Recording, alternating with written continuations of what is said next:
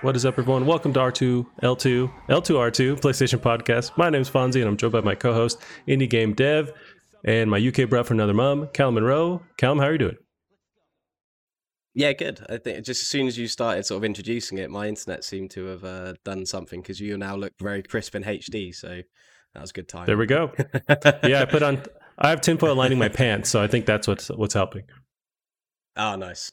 Yeah. I was going to ask, but I didn't want to get too into it. No, that's why I keep the camera up here. I'm just all at tinfoil. It doesn't cover everything, so that's why it's just showing up here. Yeah. But how you been, man? Yeah, not bad.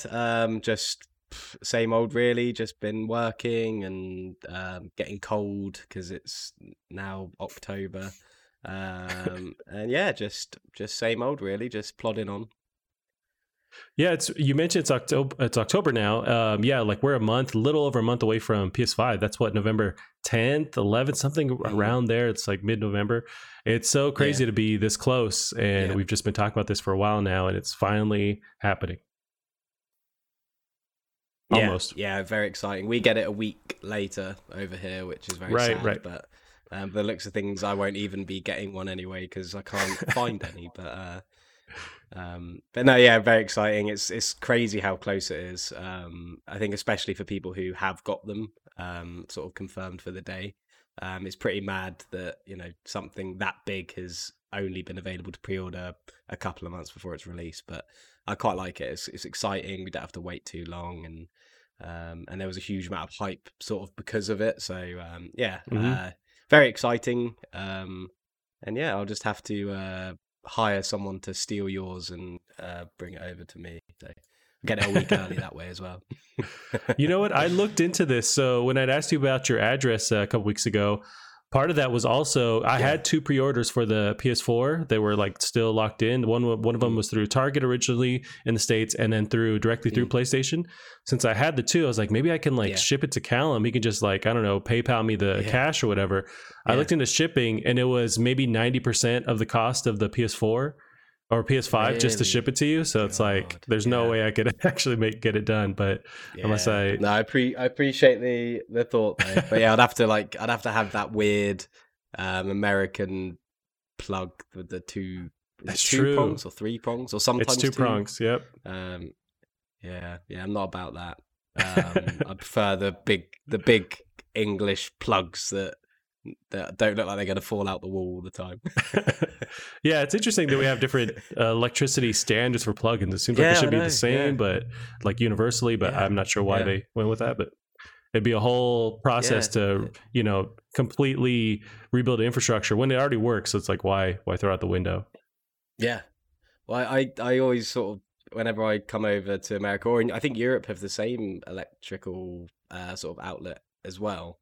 And you always have to get like that travel adapter or whatever, and they always sort of you'll put them in, but they're too heavy for the wall, so they'll sort of like tilt out, or like they'll sort of have like a lock on it that you got to slide across to like make sure it stays in the wall. And that's just too many things for me to have to worry about. Right. Nice. You been playing anything this week? So a couple of weird ones actually. I've actually just started playing Skyrim, which is a game I don't really like, but I've been thinking about giving it another go. And seeing what happens. And yeah, I've played about maybe an hour or so, and I am liking it a lot more. I'm trying to like really get invested in the lore because I love Oblivion and Morrowind, so I'm really trying to like read all the books I pick up, really listen to everything, explore, and just really take my time with it. And it looks really, really nice. I'm playing on my PC on Ultra at 1440p, and it actually looks a lot better than I thought it would, and that's with no mods or anything. So I've been played a little bit of that, and I've also been playing Ease or Wise, or however you pronounce it, that JRPG I was playing last week. Okay, nice. I bought the original first 2 games, which have been like sort of touched up and things, and you can get them on your phone. So I've just been playing through that today, and it's really good fun. They're only about 6 hours long or so you can just sort of blast through them, which is quite refreshing for a JRPG. So yeah, I've just been playing through that as well. But other than that, I've been wanting to play some more Last of Us 2. But I think I said last week I'm at the hospital, so I've been waiting for a time where I feel brave enough to tackle that. Yeah, we'll give you the Skyrim bug to go back in. Did you originally play it when it came out, or is this kind of your first time jumping in? Yeah, so I was a massive fan of Oblivion on 360. I think I played it on, and I played that for hundreds and hundreds of hours. And so when Skyrim came out, I was very excited. I got it on my PS3, and I just felt like in pretty much every way except visually, it was just like a complete step backwards. I thought Oblivion was far deeper, had much more things going on, felt a lot more alive. I just thought it was so much more interesting, and it was a lot more difficult as well, but in like a really engaging RPG sort of way. Whereas Skyrim, I thought was just really like toned down, really streamlined, but not in a good way. And yeah, so I nearly finished it when I first played it, and then I got it again on PC a few years ago, and I just modded like the crap out of it, and made it even more unenjoyable. So I've now sort of had a few years to like stew on it, and yeah, I thought, you know, I'm interested in sort of playing it, and especially with all the stuff going on with Bethesda at the moment, it just sort of put it back in my mind. And yeah, to be honest, I am enjoying it a lot more. I'm playing it on like a hard difficulty to try and recreate that Oblivion kind of feel. And yeah, like I said, just the fact it looks like it does, I didn't think it would look as good as it does on PC all scaled up, but it looks really nice, runs really well. So yeah, feeling optimistic about it. But like I said, I'm only like an hour in, so that could all change. Yeah, you mentioned Oblivion, and that reminds me, I just listened to this interview. It was Major Nelson from Xbox. He talked to the heads at Bethesda, and I want to say Todd Howard, possibly the main guy over there at Bethesda. They're talking about putting Oblivion on the original Xbox 360, and they had to do a bunch of weird things like reload the game in the background. So initially when you load the game through your Xbox, it's giving you this long load time. But no, the original Xbox, not the 360. It's it's actually resetting the game, rebooting the game while it's showing you the loading screen. And I guess you can do that without telling the user that you're rebooting the entire console. So they're rebooting the console just to like free up memory, but they're just showing you the loading screen. But they had to do a bunch of tricks like that to get it to run at the level that it needed to. But it was just super interesting that they're doing all these crazy tricks to get it to work. But in light of that whole news that they acquired them, they actually have been doing a lot of interviews together, trying to be somewhat honest, but you know, as much as they can with the whole PR stuff. But yeah, and one of them was just talking about their history with Xbox. But yeah, it was pretty interesting. I remember. I think it was my brothers who got Xbox 360. This is when it sort of was when it first came out, like Gears 1 and all that. And I think Oblivion was sort of one of the launch games for 360 or something. And I remember sort of the first time playing it, I was like, what on earth is this game? Like, it's so weird. Like, I just didn't really compute with me, that kind of game. And then I ended up just falling in love with it. I mean, feels so real, even though it is really stupid and bizarre and buggy. Right. You really do feel like, you know, you're progressing and getting stronger, and the characters are all really funny and quirky, and it's just such a great game. And when I started playing Skyrim, I was reading all this lore. Right at the beginning, you like find all these books, and I was just reading through them, and it mentioned about Oblivion, and sort of it like related the two stories together, and that sort of helped me kind of get a little bit more interested in it. So I'm hoping I'll enjoy that, and you know, I'm hoping it'll be like another Mass Effect thing. You know, I spent years just hating on this game, you know, telling people how bad it is, and then I'll become like a big super fan afterwards. So we'll see what happens. Nice. Yeah, with Skyrim, I spent so many hours in that world when it came out, and I'm not typically a big fan of. I do like Lord of the Rings, but the whole like Middle Earth kind of stuff, that whole genre sort of turns me off. But with Skyrim, I jumped in and loved it, and spent so much time, and almost to the point where I did everything in that game where I'm just so kind of burned from it, where I haven't touched it since in the like, you know, 6 years, 5. I mean, it's been longer than since that thing launched, but I haven't touched it again. But you mentioned how buggy these games are. They are, and that's a testament to that engine they use. And they kind of, Bethesda, and rightfully so, they get shit every time because they they tweak it, they improve it, say with like Fallout 4, Fallout 76, but it's this engine that really needs to just kind of be completely overhauled. Do you have any hope that going forward with like Starfield, they're just going to, because they have said that like, oh, they were actually revitalizing and completely turning the engine into something else, but then it still has issues. Do you have hope that they're going to like completely overhaul this thing? Yeah, I think so. I think the reason that the engine, or that they're so infamous for their engine, is mostly because they, like you said, they haven't tried to come away from it. I think nowadays they'll be able to, hire some really talented guys to engineer something for them. It's not like they'll be using the same people who created this awful engine that they're still using. So yeah, I have every faith that if they need to create a new engine, they'll find someone with the know-how to do that. And now they're working with Xbox. I'm sure that will just help that as well. So yeah, I think Starfield. I think that my only thing with Starfield in particular is they've announced it as if people should care about it, but they announced it so early that no one actually knows anything about it. That now it's kind of like an old name. Right. So I think that any hype for me personally for Starfield's died down. Even if I see it, I don't really know what there could be that is going to revitalize that. But any future Fallout games, Elder Scrolls games will look great in a new engine, and so yeah, I'm really sort of looking forward to seeing what comes out of there. Yeah, same here. I'm really hoping that Xbox kind of forces them to maybe take their time or delay. Xbox is no Microsoft. They're not afraid to delay even their huge flagship with the series coming out. They delayed Halo Infinite, and so that was an easy decision to make. So I think that kind of control a little bit will force Bethesda to, if the next Fallout's not ready, push it. The next Starfield is not ready to push it further. So I'm hoping that or they have enough QA testers they can also throw at them to just like help with that whole process.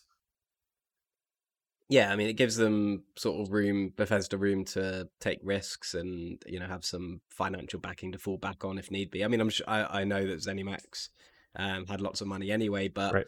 I think everyone would agree that Bethesda were kind of on a very, very steep decline, basically into a complete dead end. There didn't really seem to be any way out of this decline they were on. So I think, like we said last week, it's brilliant that they've been acquired by someone like Xbox with such brilliant capital and such great, such a great foothold in this industry. And I think the main positive to take from that is that Bethesda will be well looked after, and they'll have to reach a certain level of quality now being an Xbox game studio. Yeah, exactly. Well, since we're talking about Bethesda, this week I got to play Doom Eternal, which I played before, but played it on a 120 frame monitor or a TV that I didn't realize had that ability. You mentioned, yeah. And man, it's dope. That's for sure is the future. It looks just buttery smooth, and man, it's just so beautiful where I just don't want to go back to any other game. So I've been testing out all the different ones on my PC. Control has been the most issue, just like getting it to work all the way. Although it has the whole ray tracing thing. And so with ray tracing all the way up, getting the frames to be any faster, at least for my rig, is super taxing. But which also, it's another topic, but that makes me a little worried about going forward with next gen. Every console is claiming, at least with the Series X, with the PS5, they're claiming 60 frames per second. Ray tracing is on, but ray tracing is still so demanding on hardware. I wonder if we're going to actually see some stuff like draw back to 30 frames per second to see the ray tracing, or some kind of, stuff behind the scenes helping it out, because it's still no joke. Like I've seen Digital Foundry did a great breakdown of the whole 30 card series, the RTX 30 series, and they showed, I want to say it was a Metro Exodus playing, and it still has a hard time hitting everything with ray tracing fully turned up. It runs great, but it's still like, you can tell it's really taxing on it. And with these new consoles, do they have that level of that graphical ability with their cards, or is it something else? So I'm just kind of wondering if we're going to get some kind of some shock a little bit. We've had that PR promotion recently with RTX and games running at 60 frames per second for next gen, but I wonder if the reality will be a little bit scaled down. Yeah, I think it'll be interesting to see, because the only sort of the majority of the ray tracing we're exposed to is through RTX, which is obviously NVIDIA's ray tracing technology. Whereas I think both consoles are using the AMD RDNA 2 or whatever architecture it is. So it'll be in the AMD's ray tracing technology. Plus, it's important to remember that these consoles are single purpose sort of machines that are engineered for one purpose only. So I think perhaps we may see some performance modes or some optional ways to play on certain games, just to make sure that we can still play high frame rates, still have access to ray tracing, but it might be maybe 30 40 FPS or maybe 60 on lower res.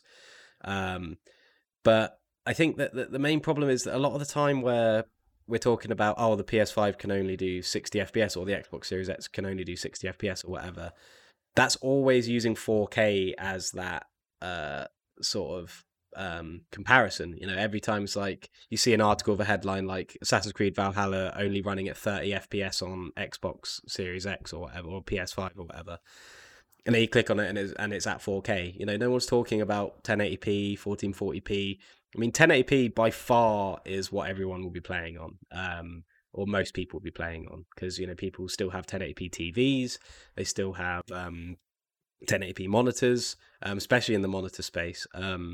So I just don't think we need to worry too much, because all of these benchmarks are at very high resolutions. And I think at 1080p or 1440p, I'm sure we'll be able to get ray tracing and decent frames together. So, but again, it's all hypothetical, and we'll have to wait and see and sort of see what happens there.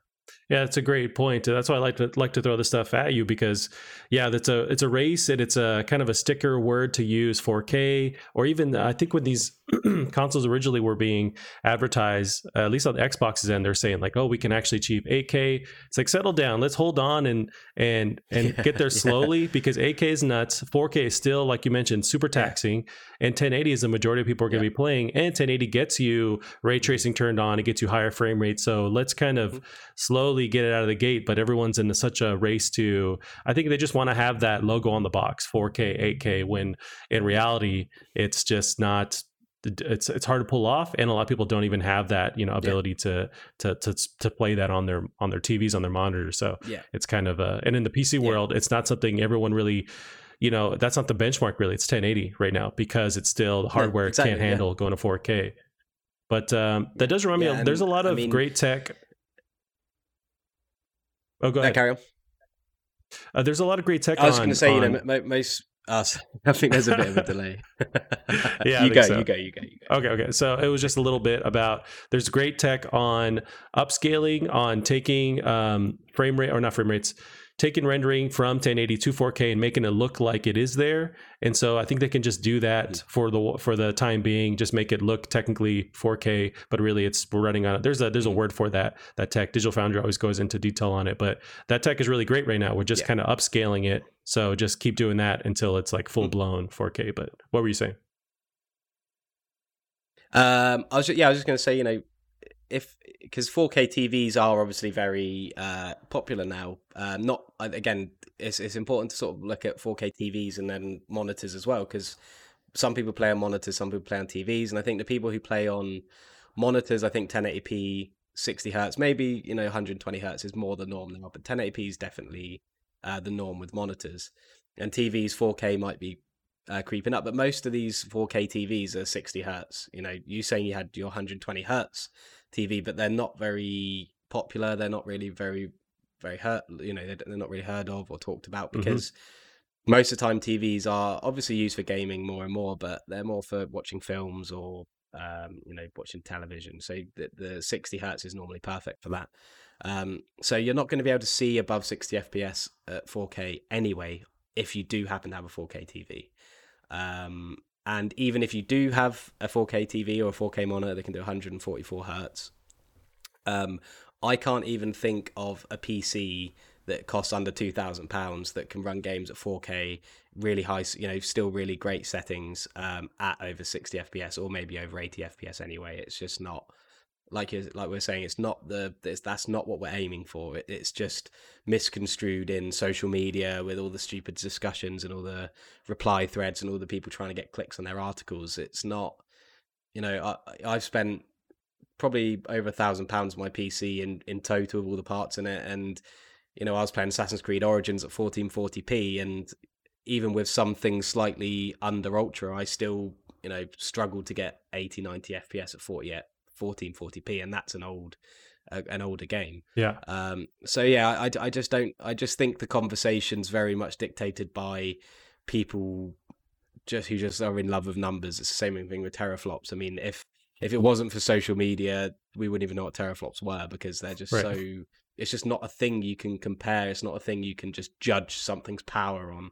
There's so many more things to it that I don't understand, but I at least know that it is more complicated than it seems. And so yeah, I just starting to get bored of all the articles talking about how many frames this is going to run at, because it's just dependent on the game, and yeah, it's just a sort of a moot point in a lot of respects. Sort of these conversations, they all end up being dead ends.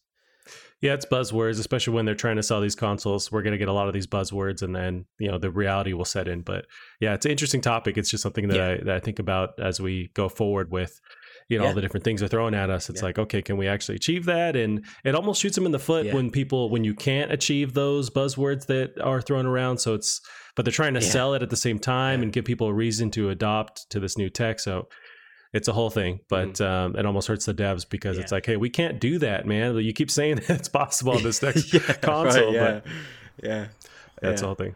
Yeah. Well, Cal, we can get into some of the news here. We got some news on Cyberpunk, so we're actually super close to Cyberpunk.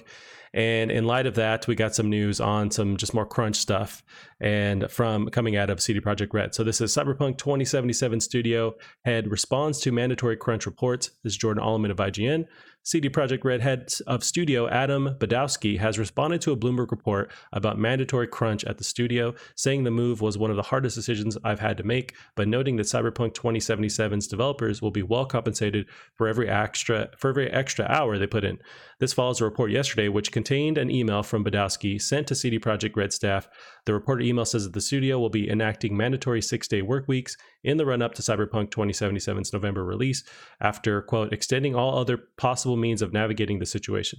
CD Projekt Red had previously promised its employees that they wouldn't be forced to crunch on the game in an interview with Kotaku in 2019. Badowski issued a statement in response to Bloomberg's reporting on Twitter. These last 6 weeks are our final sprint on a project we spent much of our lives on, something we care about deeply.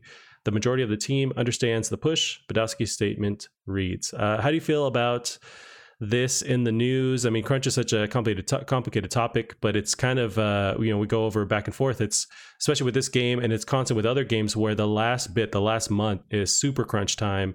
And it seems like they're not able to avoid that as well.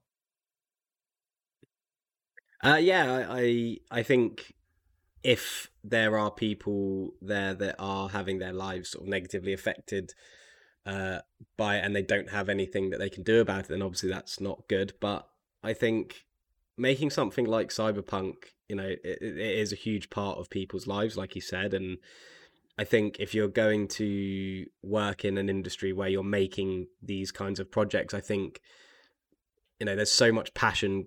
I mean, there's so much passion sort of that you have to even get in the door, especially at big companies like that. So I feel like if you're passionate and, you want this to do well, I think that it's just something that, is necessary, especially for like you're saying, the final sprint on a project. It's not sort of a strange thing across any other industry. I mean, it's the same with any industry that has big projects to work on. I mean, look at hospitality.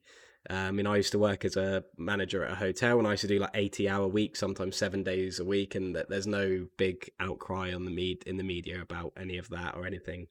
And that's forced. That's not, you don't have a choice. And so yeah, I don't know. It's like you're saying, it's a really hard one, because I can see both sides. I don't think it's right that anybody should be forced to do something against their will, that's outside of their contract or anything. But also, I think it's a very niche industry to work in, and I think that unless it's because of bad, production or bad time management or bad organization, I just think it's part and parcel of sometimes making these huge, pretty much quadruple A now games. And it says they're all going to be compensated for every extra hour they put in. I've seen things saying, people are looking at this from a US labor laws perspective or a UK labor laws perspective, and Poland have their own labor laws, which are apparently very, very right. Generous. Because you've got to remember, CD Projekt Red are a Polish studio.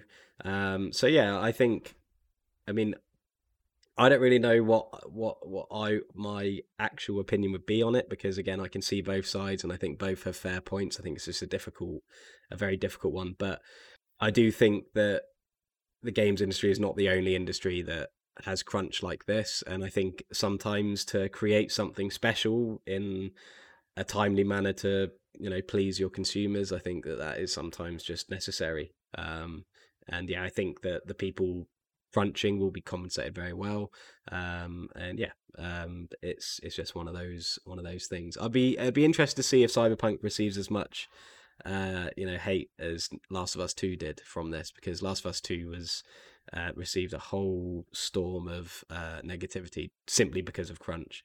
So it'll be interesting to see if Cyberpunk will receive something of the same ilk, because you normally see Project Red mentioned in conversations about studios that don't crunch or that aren't predatory. They don't release DLC or they don't have microtransactions or anything. So it'd be really interesting to see how people sort of respond to this. Yeah, you're right. And there's so many different directions to go in. In reference to Naughty Dog, yeah, they had, it was kind of an expose talking about how there was a lot of a crunch culture there. And I think that was part of that negative backlash when that was kind of exposed with, you're right, with CD Projekt Red. They've claimed, at least in 2019, there was that reference that they're trying to avoid crunch altogether with this game. And the reality is they couldn't avoid it. I wonder, so there's a couple of things to break down. There's this great tweet, and I wish I could pull it up in time to actually reference it, but they were talking about how in Poland, they have these labor laws that are actually in favor of employees, but because they also have these contracting regulations where you can kind of hire someone as a contractor and not an employee, and so you can void all that and have these different setups for a contractor. And a lot of times they'll do that for even if you're an employee, they'll hire as your contractor, and you don't have that those same restrictions on the amount of hours you work. There's that aspect of it, and also the 10% that the employees are probably going to get 10% of the back end as some kind of compensation or extra compensation, but that might only apply to 2020, and the game obviously is on the edge of 2020 releasing into 2021, so they might not receive a lot of that is what they're claiming. Part of that 10% extra is also if you commit to the team, if you actually see it through release. So if you were to quit because of the crunch, you don't get that. Also, your name isn't in the credits. You're not able to use that on your resume that you're working for CD Projekt Red, even though apparently if it was for so long, if you quit before that game actually releases, they kind of remove you and don't let you use it as a reference anymore. So it gets a bit more complicated. At the same time, it's like, obviously at the face of it, crunch is bad, right? Across the board, nobody likes crunch and nobody approves of it. But it's this gray topic where this stuff is super complicated to make and it takes so much time, and you can say, okay, just delay the game. But that just means the crunch extends. So they just have 2 more months of crunch. And so that doesn't end either. You can try and throw more people at it, but that doesn't seem to solve the problem either. This game has a huge budget, so it's not a money issue.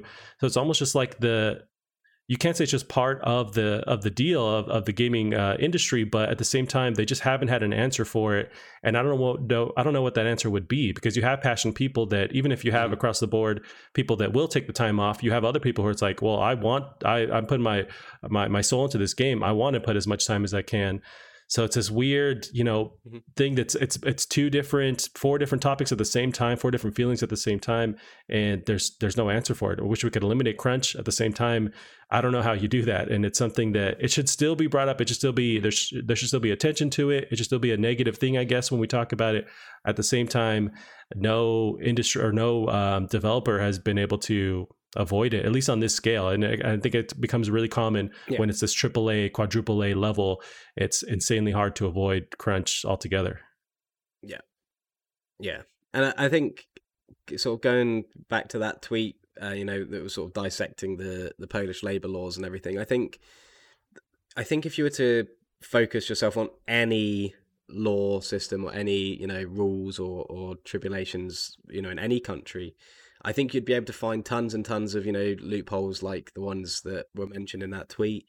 But I just don't, that's kind of putting a negative skew on. I mean, I'm not saying it's not negative in the first place, but it's putting a further negative skew on to something that's kind of hypothetical, because that's somebody looking at the labor laws and saying, well, they could do this, they could hire people like this, and they could not give people money by doing this or by using this loophole or whatever. But that's not something CD Projekt Red have been shown to be doing, or to, they haven't said they're going to do that. There's no evidence they are doing that.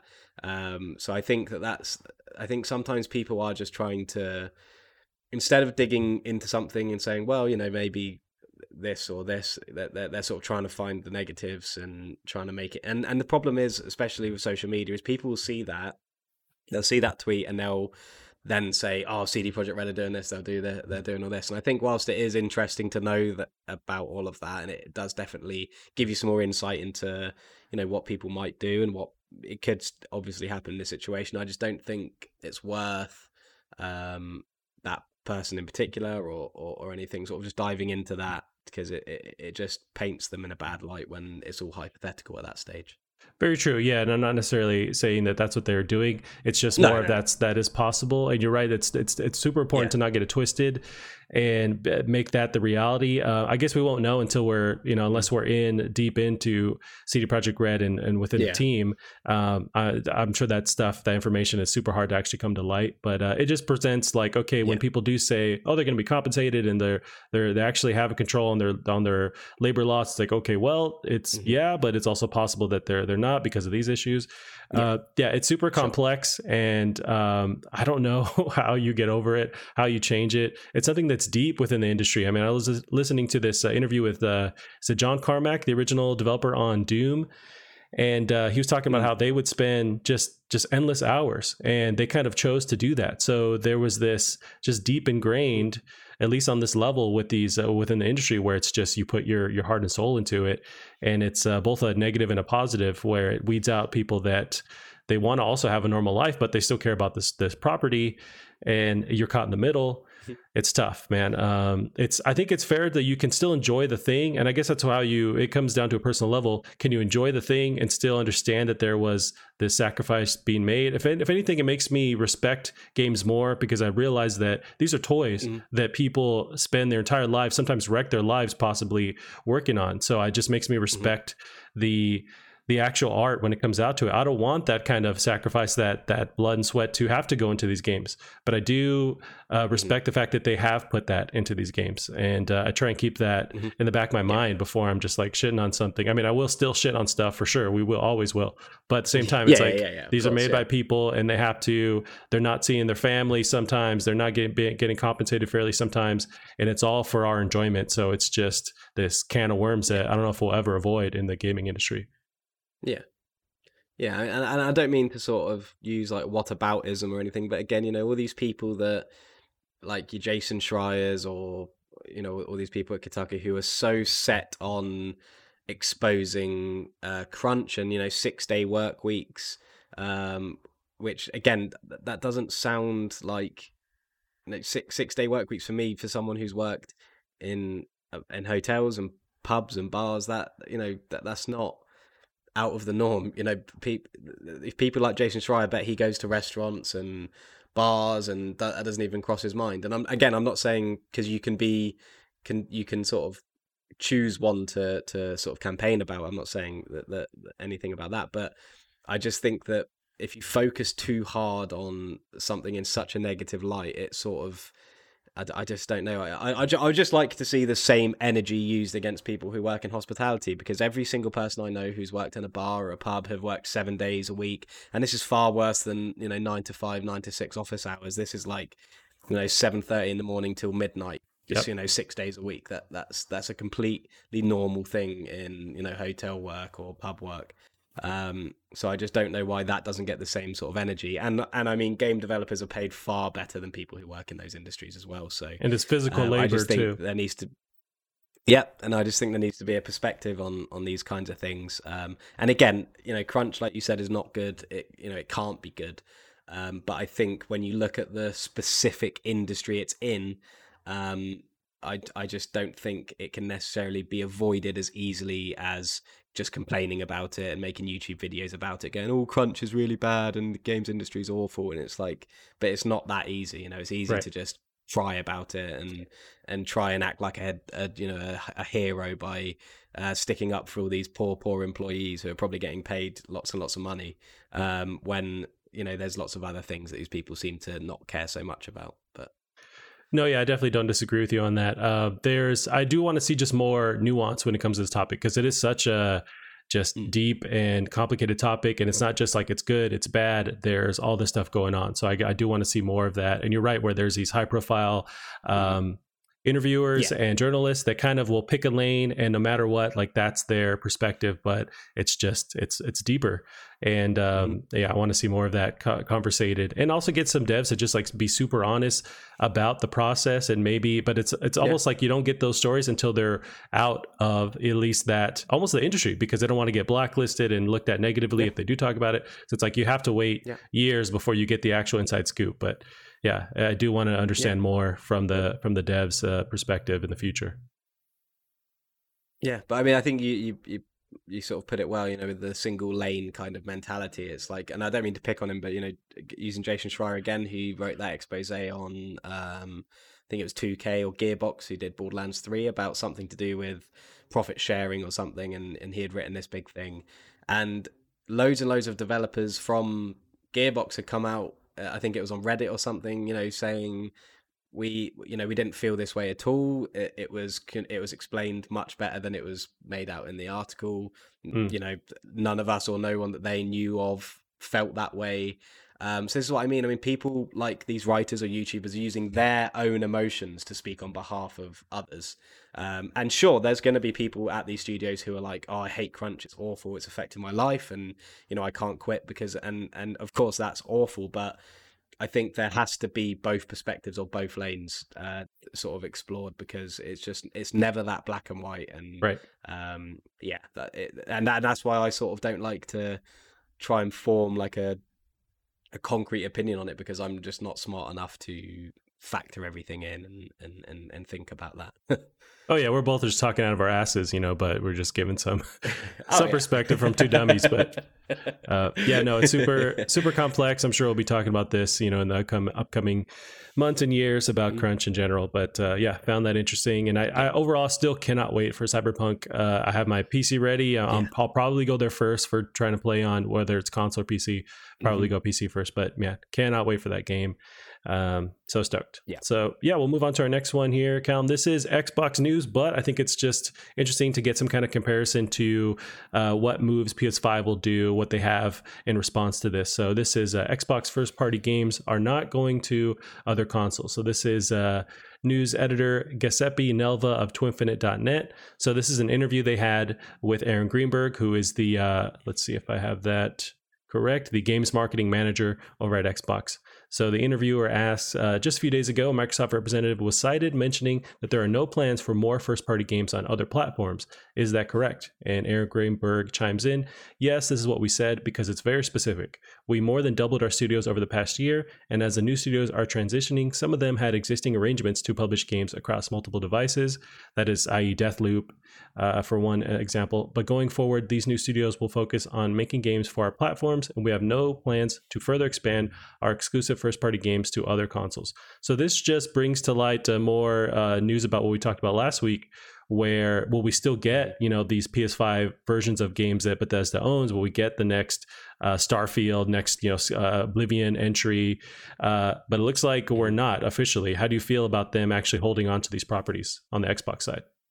Well, I don't know, because I've heard different things from Bethesda. When Bethesda asked about it, they said, look, we're still, because Bethesda have a publishing department, and Bethesda said that we're still making our own games and everything.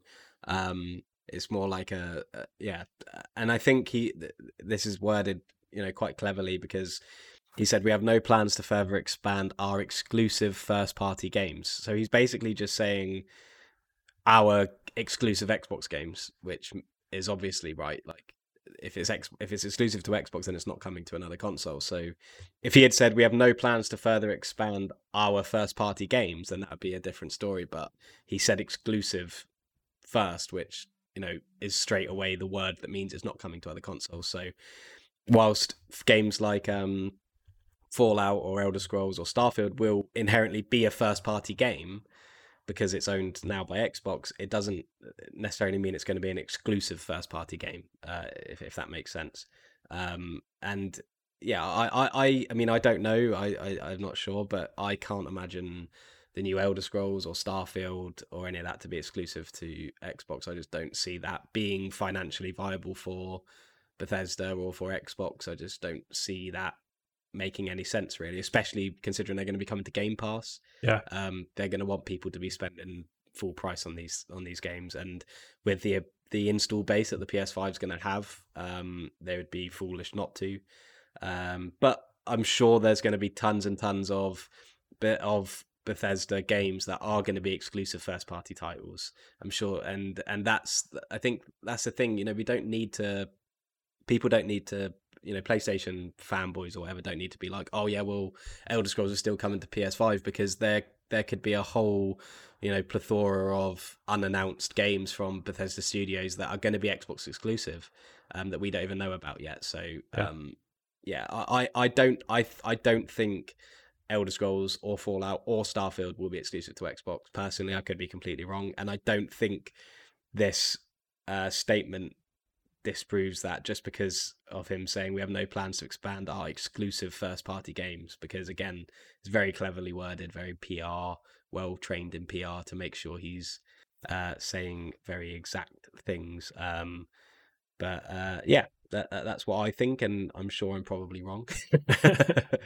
Well, I share the same similar ideas where financially, I don't think it makes sense for them to lock these games to the system, because they want to try and make some of that money back, right? That $7.5 billion they spent.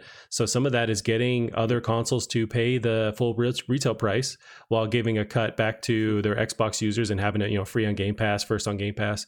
So it's tough, but I wonder if maybe there will be some disagreement within Bethesda's publishing side, saying they actually want to put it on PS5. But I imagine they already nailed those deals beforehand, before they made this arrangement. So I'm sure they've already talked about this. Does that mean that maybe the actual reality will be, it'll be first on Game Pass, maybe on Xbox, timed exclusive for like a year, then we get these titles out, similar to how PlayStation has handled like PC ports with some of their games. I wonder what the details are. This quote does make me think that it does lean more towards, because Bethesda is their first party now, that they're saying like, hey, this is only going to be for us. Although they do word it well, where that gives them wiggle room, where they say we have no plans. But of course, that just means that nothing announced yet, that in the future, actually, it is going to go to PS5. It's interesting.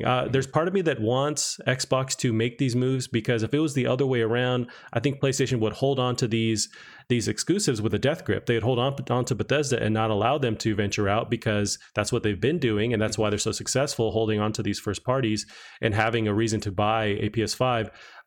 Part of me wants Xbox to make those moves, just as a way to compete with PlayStation, to give them something to react as well, but also to just kind of strengthen that console race going forward. If it just goes everywhere, then there's just less of a reason to go to Xbox. Although you still have Game Pass, it's going to be a great deal. You're going to get these games there, if not first. You're going to get them within that Game Pass menu of games. So it's interesting, but I mean, time will tell. But you're right that it doesn't make the financial sense to actually limit these games to their console. Yeah, and I think, again, just to sort of double down on his wording, because if he had said we have no plans to further expand our first party games to other consoles, then that would for sure make me think, oh, maybe they're not going to come to PS5. But the fact he put exclusive first is very, very specific. Like that's basically him saying any game that will be exclusive to Xbox will not come to PS5, and that's like literally like it's just like a loop, isn't it? Yeah, exactly. And so I think that word exclusive is very, very cleverly placed. But I think even if Elder Scrolls come to PS5 and Fallout comes to PS5, just the fact it's going to be on Game Pass is a huge advantage, because, I mean, now that these games are owned by Xbox and they're coming to Game Pass, I will not be getting them on PS5, because I can either pay £70 to get them on PS5, or I can get them for $6.99 a month through Game Pass, as well as all the other games on there. So I don't think they have to be exclusive to Xbox to have an advantage. I think that advantage is now there forever because Game Pass is such an insane deal, and these games are going to benefit from that. So and you know that I'm sure there are lots and lots of people who have PCs and PS5 so that they can get both exclusives. And it's going to be the same for all those people. They're going to choose to get, if a game's on Game Pass or PS5 and it came out that one day, they're going to get it on Game Pass every time because it's either £70 or $6.99 a month, unless you're a really sad and pathetic trophy hunter like I am. And you want to get the platinum trophy, then that might be a different story. Yeah, you're gonna be missing out on those haptic, triggers and feedback. So it's like that's worth the price tag, I guess. Yeah, that's true. Yeah. It's interesting. I mean, time will tell with this kind of thing, because I think the reality is it's going to get a bit murky as we go forward, and it's like, hey, we're leaving all this money on the table. I think that's the reality of it, but we will see. I found that interesting in the news recently. Yeah. So Callum, as well as another interesting thing, we finally get some PS5, PS4 comparison for Spider-Man Remastered. So there's this footage, and I gave you a link there. I was going to kind of scrub through it. If you want to let me know if you have it ready to play, then we can watch it in real time. I got it. With the power of the internet. So I'm going to hit play right now and switch over to it. So yeah, it's interesting to get actual comparison footage of this remaster working in play. And so the big takeaway is the whole 60 frame per second, which is, at first we're starting off with PS4 gameplay. And one thing I took away from watching this last night was it still looks amazing on PS4. Damn, this game looks awesome. Yeah. But on PS5, of course, with that frame rate, it looks just buttery smooth. Yeah, I think I haven't watched this yet, but I saw some of the screenshots, and I think obviously it looks great, and they've done a huge amount of work to it. But I don't know if you saw the new character model for Peter Parker is just. What are your thoughts on that? I just have no idea why they did that. I have no clue why that has happened, because. I mean, I'm a huge Spider-Man fan, but my favorite Spider-Man stories always come from when Peter Parker's a little bit older. And in the setting of the PS4 game, he's 8 years into being Spider-Man, something like that. Yeah. Yeah. So he must be like in his mid-20s, right? And the new model. And before I even say anything, the original model was perfect. The Peter Parker from the game was one of my favorite things about the game, like when he's not in the suit. But just because they'd finally had like a mature Peter who sort of, he knows what he's doing. And yeah, this one just looks like an 18-year-old kid again, or however old. And it just isn't going to make any sense. This guy's going to show up to teach Miles Morales. He looks like younger than him. He's meant to be doing it for 8 years. Right. Like, what was he, 10 when he first started being Spider? It's just, and it's just the fact that it was already established, like it's already there. And if this is the reason that, there it is. And if this is the reason that they're now charging you because they've done this much extra work, then I just wish they had just not bothered. Because it's just a bizarre choice for me, and I'm not sure why it's happened. Yeah, because he does look younger. I think that was the main focus. So their original announcement was that they needed to find a better actual model to use that CG reference with the voice actor, so one that matched his face more accurately. But they went consciously with like a younger model of Peter Parker. So yeah, it's all the same things you hit, where he's supposed to be older, so they nailed it with that first model, but then he's now at least like 5 years, he looks younger in this one. It's a bit strange. I guess when it's all said and done, I don't care at that much. It's like, okay, I guess I'll just get used to this guy, and it's fine. It's been a while since I played it, so maybe I can try and scrub it from my memory. It's just such a kind of strange decision to change it in any way. Like, they should just kept the ball rolling, but apparently they needed to make those adjustments, but I just don't see if it was really needed. And I mean, it's kind of like recasting a character in the second series of like a series you love, because I loved the story in Spider-Man. It was one of the real highlights of the game, and I didn't think it was going to be, and especially the ending, which I won't spoil just in case, but it was really like just well done and really like emotional and really sort of just a really, really great sort of well executed. So to now play Miles Morales or even play through it again to see that same really personal scene but with a different person, it's just, I don't know. I kind of feel obliged to play it again now, which I don't want to do, but I now feel like I have to because I now need to have this canonical Peter Parker before I jump into Miles Morales. Yeah, it's a really bizarre choice. I have no idea, why they felt they had to do that. And yeah, I'm personally not pleased with it. Gotcha. Yeah, I mean, I think it's going to rub a lot of people the wrong way.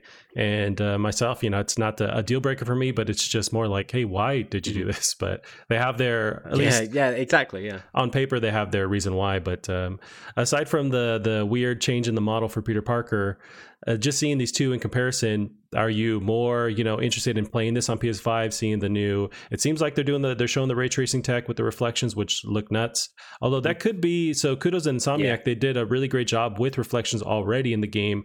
So I don't know if this is full blown ray tracing. They're just tweaking it, but this game does have official ray tracing support. So apparently that's happening for sure. But it just seemed like in the actual gameplay, I wasn't seeing that yet, but we'll actually have to wait for Digital Foundry to fully test it out. But I mean, it looks nuts, and I'm surprised that I was okay with it at 30. That's the thing. It's like I was cool with it at 30 frames per second. At 60, it just looks even better. But I think there's games where I can go either way, but I'm not going to be mad at this 60 frame per second mode. It just looks even more awesome. You see all the animations in his body when he's swinging around. They're just way more fluid. And yeah, I cannot wait to pick this up. Yeah. Well, I think this is the thing as well with frame rates is you don't notice unless it's really choppy and it's like constantly changing. So if it's going from like 30 to 20 to 30 to 20 constantly, that's when you really notice it. But if it's a steady frame rate of at least 30, you won't realize, because unless you've literally just been playing a game at 140 FPS or something ridiculous and then you've gone straight to something like that, you might. Or if they're running side by side, you definitely will.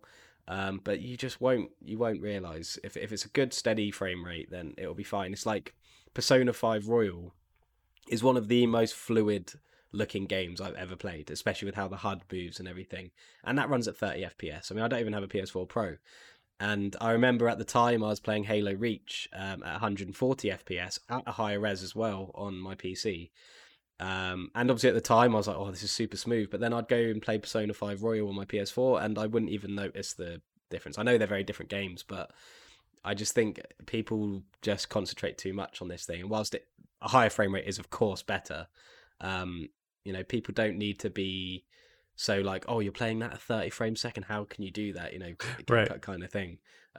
Because like you said, Spider-Man is awesome. It still is awesome on PS4, and I'm sure Miles Morales will look awesome on PS4.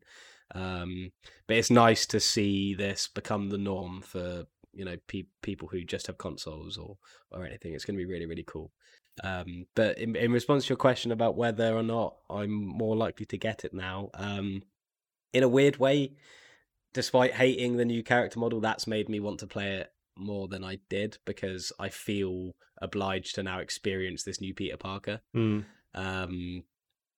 it's kind of a weird catch-22 there, but I don't think I will play it, just because it's, as much as I love it, I think the gameplay loop itself is it gets very samey. It's nothing, groundbreaking. And whilst I didn't mind it the first time, we got a nice shot of Doc Ock's crotch there. And in 4K. Whilst I enjoyed it at the time, I just don't think that's something I'd want to do again. So yeah, I probably won't do it. But yeah, that Peter Parker thing is going to really annoy me. Yeah, it's interesting, and they made that move, and we'll see how it goes. But yeah, it's actually coming out pretty soon. We'll actually hopefully get in our hands and try it out. Now this game, Callum, this next one drops today, technically tomorrow. This is Crash Bandicoot 4. It's about time. So I pulled some of the Metacritic, and it's actually getting great reviews. I was sort of nervous about this because none of the reviews, the embargo didn't lift until today. So I just found it interesting. Usually when it gets down to the wire, that often means it's not looking too good, but the reviews have been super positive. So Destructoid gives it a 9. PlayStation Lifestyle gives it a 9. Games Radar Plus gives it a 4.5 out of 5. Game Informer gives it an 8.5. IGN gives it an 8. And then at the bottom end, VG247 gives it a 3 out of 5. Is this on your radar? Do you think you're going to be picking this up? It is. I would love to play it, but I would have to play the Insane Trilogy all the way through first, just because of my weird thing. Why? I have to just play. I don't know. I really don't know. And it's even weirder with Crash. Like, I just feel like I'd be a faker if I was to play Crash 4. No one cares, man. Just I have played the original 3, but no, but I do. Okay. Yeah, no, I'll probably end up playing it. Just not right now. I mean, I've got a huge backlog which I'm for sure. adding onto for no reason. So yeah, it looks awesome. I mean, it looks so good. Looks lovely. I love, platforming games like that. I don't think there's enough of them. So yeah, we'll have to see if it can knock Knack off of the top spot. We'll find out. That's the top spot, man. It's tough. They have their work ahead of them. Yeah. I was a bit frustrated with the Insane Trilogy just because they kind of they kept the same like type of gameplay where it's pretty brutally hard at points, and I both love it and also was frustrated. But so I'm interested to see what they change as far as in the gameplay. Do they make it a bit more accessible? I imagine they still have the super hard areas. Do they maybe push it to the outer rim? That's kind of the beauty of some of the newer Super Mario games, that they would have the harder levels outside of the actual like gameplay, so you could still complete it if you wanted to without touching those levels, and you could choose to jump in. I wonder if they'll do something like that or it's baked in, but this game looks beautiful too, so I can't wait to play for that side of it as well. And I have no problem just jumping into this one. I did dip into the Insane Trilogy, didn't finish any of them, but played for a couple hours on each. And I'm glad it's getting good reviews, and it looks like it's gonna be awesome. Yeah, I think actually I think it's supposed to be harder than the Insane Trilogy. Great. I was looking at PowerPix, who does all the trophy guides and everything, and I think it's a group of people, but yeah, they were saying that it's apparently the very last levels are extremely hard, especially to do all the time trials and relics and that. But it does sound like there's a modern or retro play style, so I don't know what that means. I don't know if it's anything to do with like the D-pad, because I know some people like to play with the D-pad or anything like that. So I think actually I might give that a down. I might download the Insane Trilogy tonight actually, and just blast through it. Not worry about all the collectibles and stuff, and just get through them, and then I might pick this up because it does look really great. I was just on the PowerPix thing, and they had like a video or a trailer or something pop up, and it does look pretty nice. It's also something to say for Activision actually taking the charge and allowing these remasters for a lot of their classic games. I mean, they own the Tony Hawk's Pro Skater franchise, and we have that beautiful remaster recently. And we had Spyro, we had the Insane Trilogy, and so this is a new entry. But I love that they're dipping into these properties, and it's stuff like Konami. I wish they would get off their ass and allow somebody, if not them, allow somebody else to tackle all these properties they're sitting on. And you're seeing Capcom do the same thing. So I'm hoping this is taking note, or other devs are taking note, other publishers, studios are going, hey, we have all this stuff that we're sitting on, let's put in some time and give the people what they want. So I'm really hoping we see more of this going forward. Yeah, definitely. I love remakes and older series sort of having sequels or reboots or anything. So yeah, I'm all for that as well. Nice. Yeah. So that came out today, or comes out very soon, next couple hours. But I can't wait to try that. I think that is the full retail price, right? I'm assuming so. I haven't looked into that. That might sway. How much is it? Yeah, I'm wondering if it's the full retail price or if it's any cheaper, because that might sway. I see what you mean. Yeah, I feel. If it's maybe a bit of a discount, I'm more inclined to jump in. Point, actually.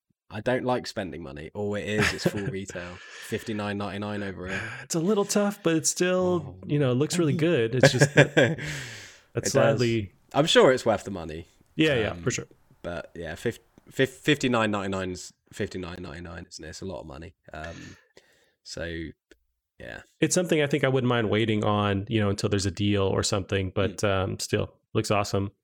Calvin, we got our next one, more Xbox news, but this is just once again to get some comparison to PlayStation 5. And this is actually with features that maybe we'll see unannounced features yet. I want to kind of dig into that. So this is Xbox Series X backwards compatibility. Most Xbox One X games run at 60 frames per second in 4K. This is Bo Moore of IGN. Digital Foundry has put the new Xbox Series X to the test, seeing how it runs current-gen games as compared to the Xbox One X. While the Xbox One X often struggled to output games at more than 30 frames per second, the Series X was capable of a smooth 60 frames per second, or whatever the game's frame rate cap is, in almost all the games tested. Keep in mind, these games haven't received any special optimizations for the new console yet either. This frame rate upgrade is being handled by Xbox's smart delivery system with no new update from developers.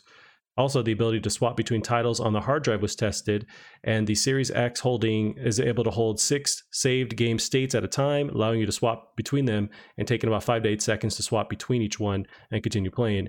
Game states even persist after you power the console down. So these two features, the quick swap between games, and then also the way it's natively upgrading the frame rate on games.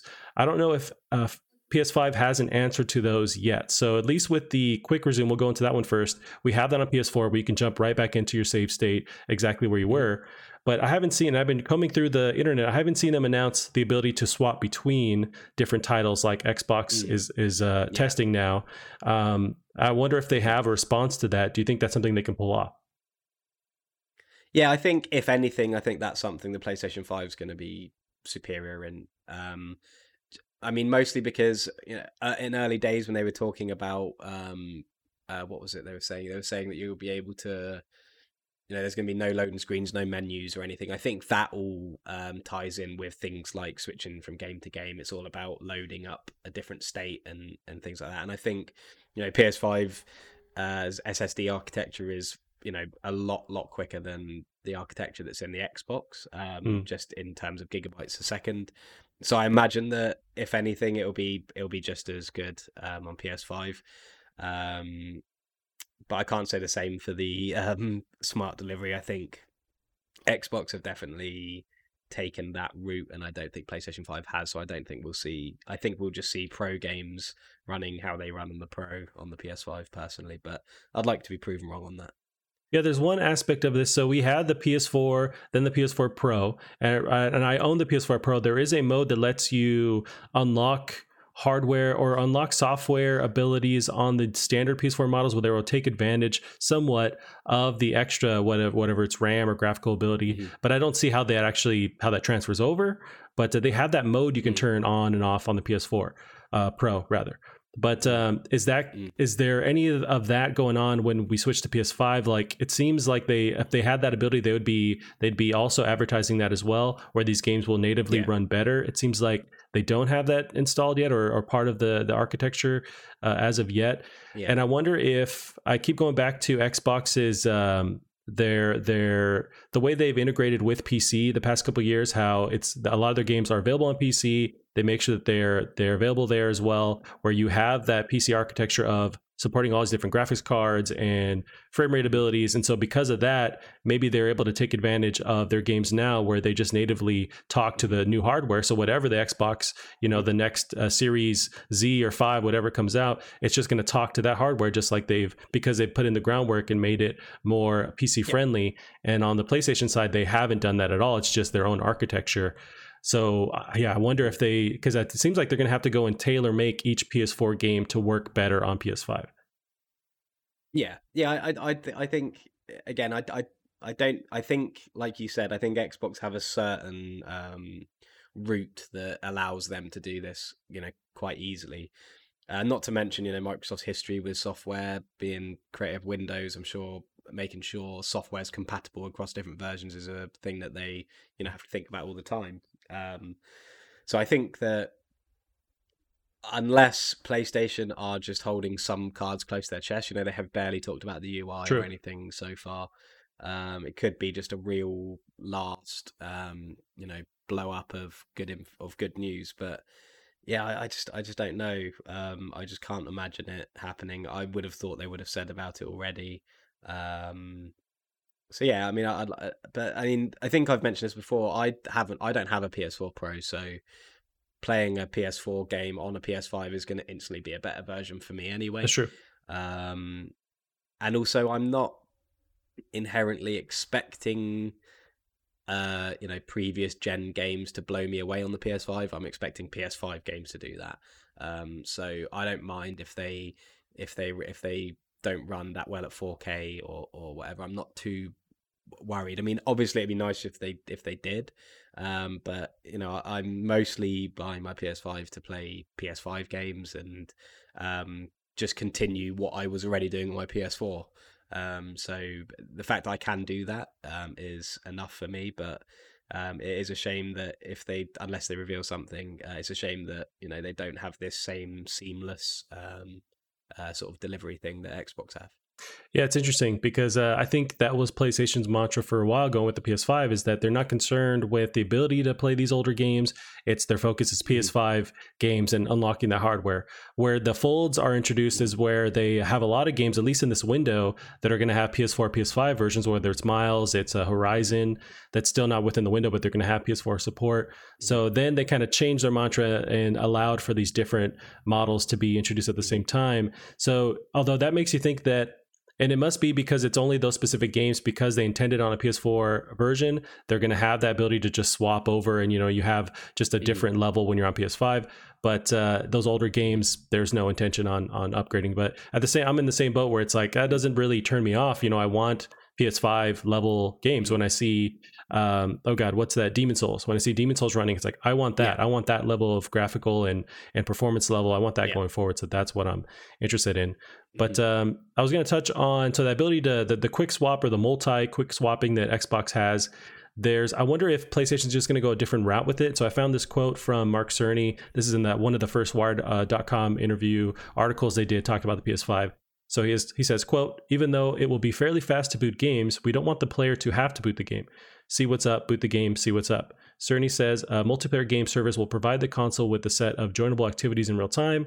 Single-player games will provide information like what missions you could do and what rewards you might receive for completing them, all of those choices within the visible UI. So I wonder if they're going to have, and we have yet to see the UI, I think that's going to be for sure October, but I wonder if their answer is you don't need to jump into the game, even though it's fast on Xbox, you don't need to jump into the game to see whatever is going on, to see where your progress is, to see what you have yet to unlock. I wonder if their answer is just within the UI showing you games almost running to see like what you have available and then jumping in. That's not the same as being able to quickly swap between games like Xbox can, at least at the moment. But at least it seems like they're taking another route where you have all the information in your UI about each game and makes you not have to, jump into a game versus, but yeah, it's still not an answer to if I want to swap between games quickly.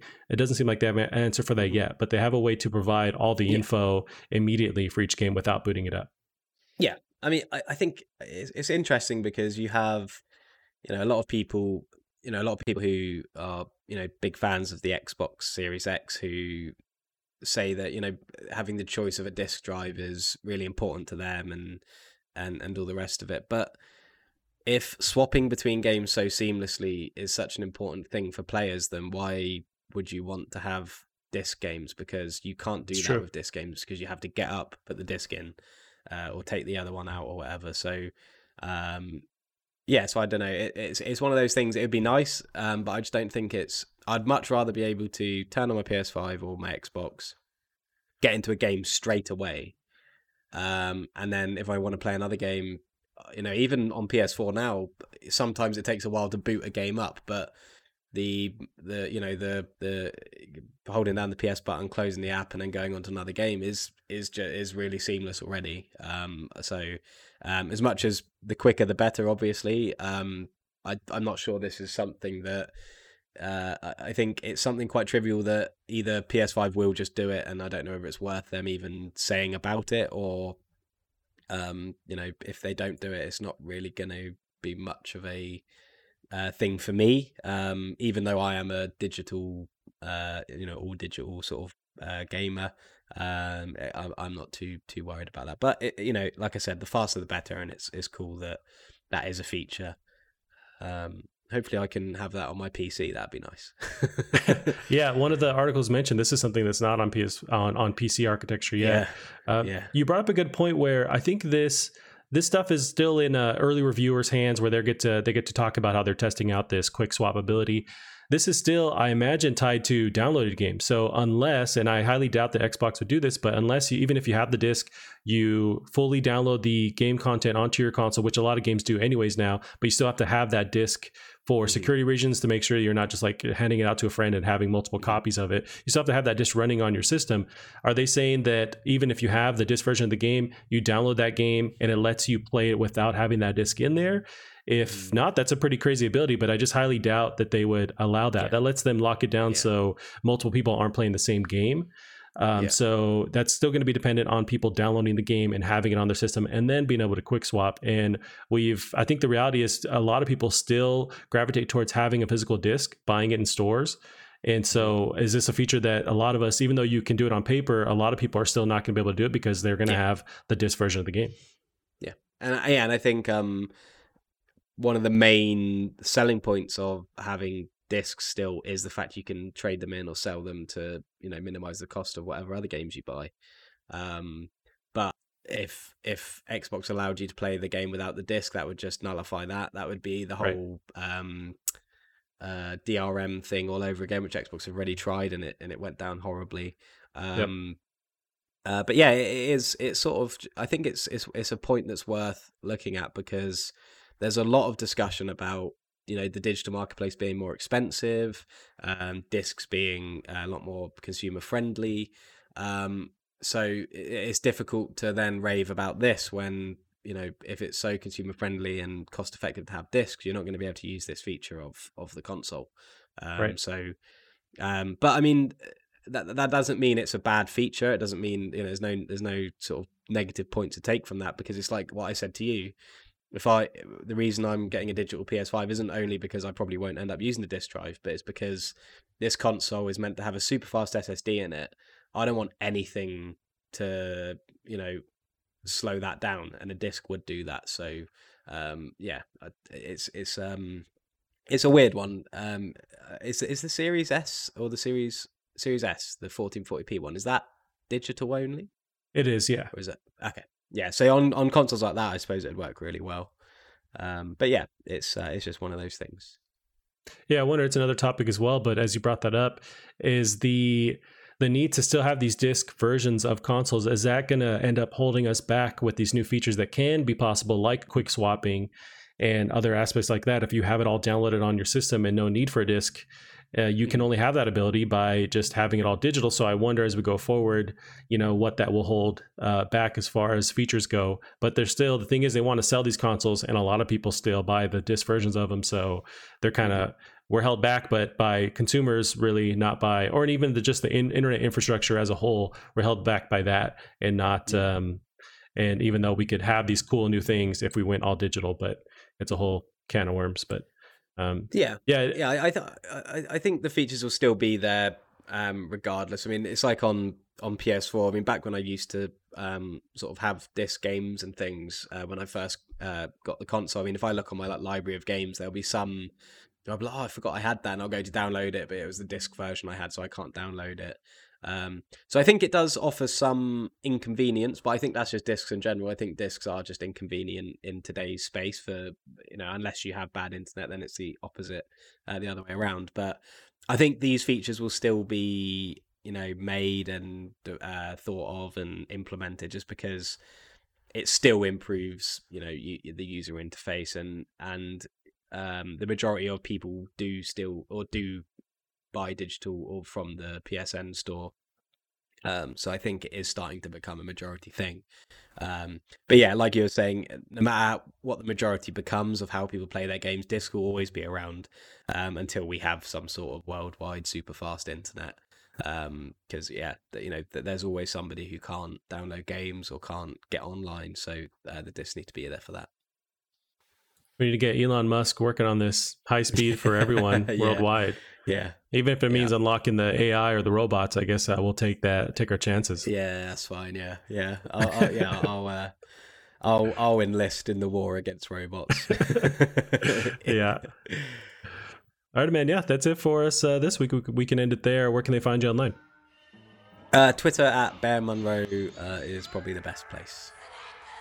Awesome. And you can keep up with the show as well on Twitter at Plastic Heart Pod. That's it for us this week. We'll see you guys next week. Bye-bye. See you later. Okay, let's go.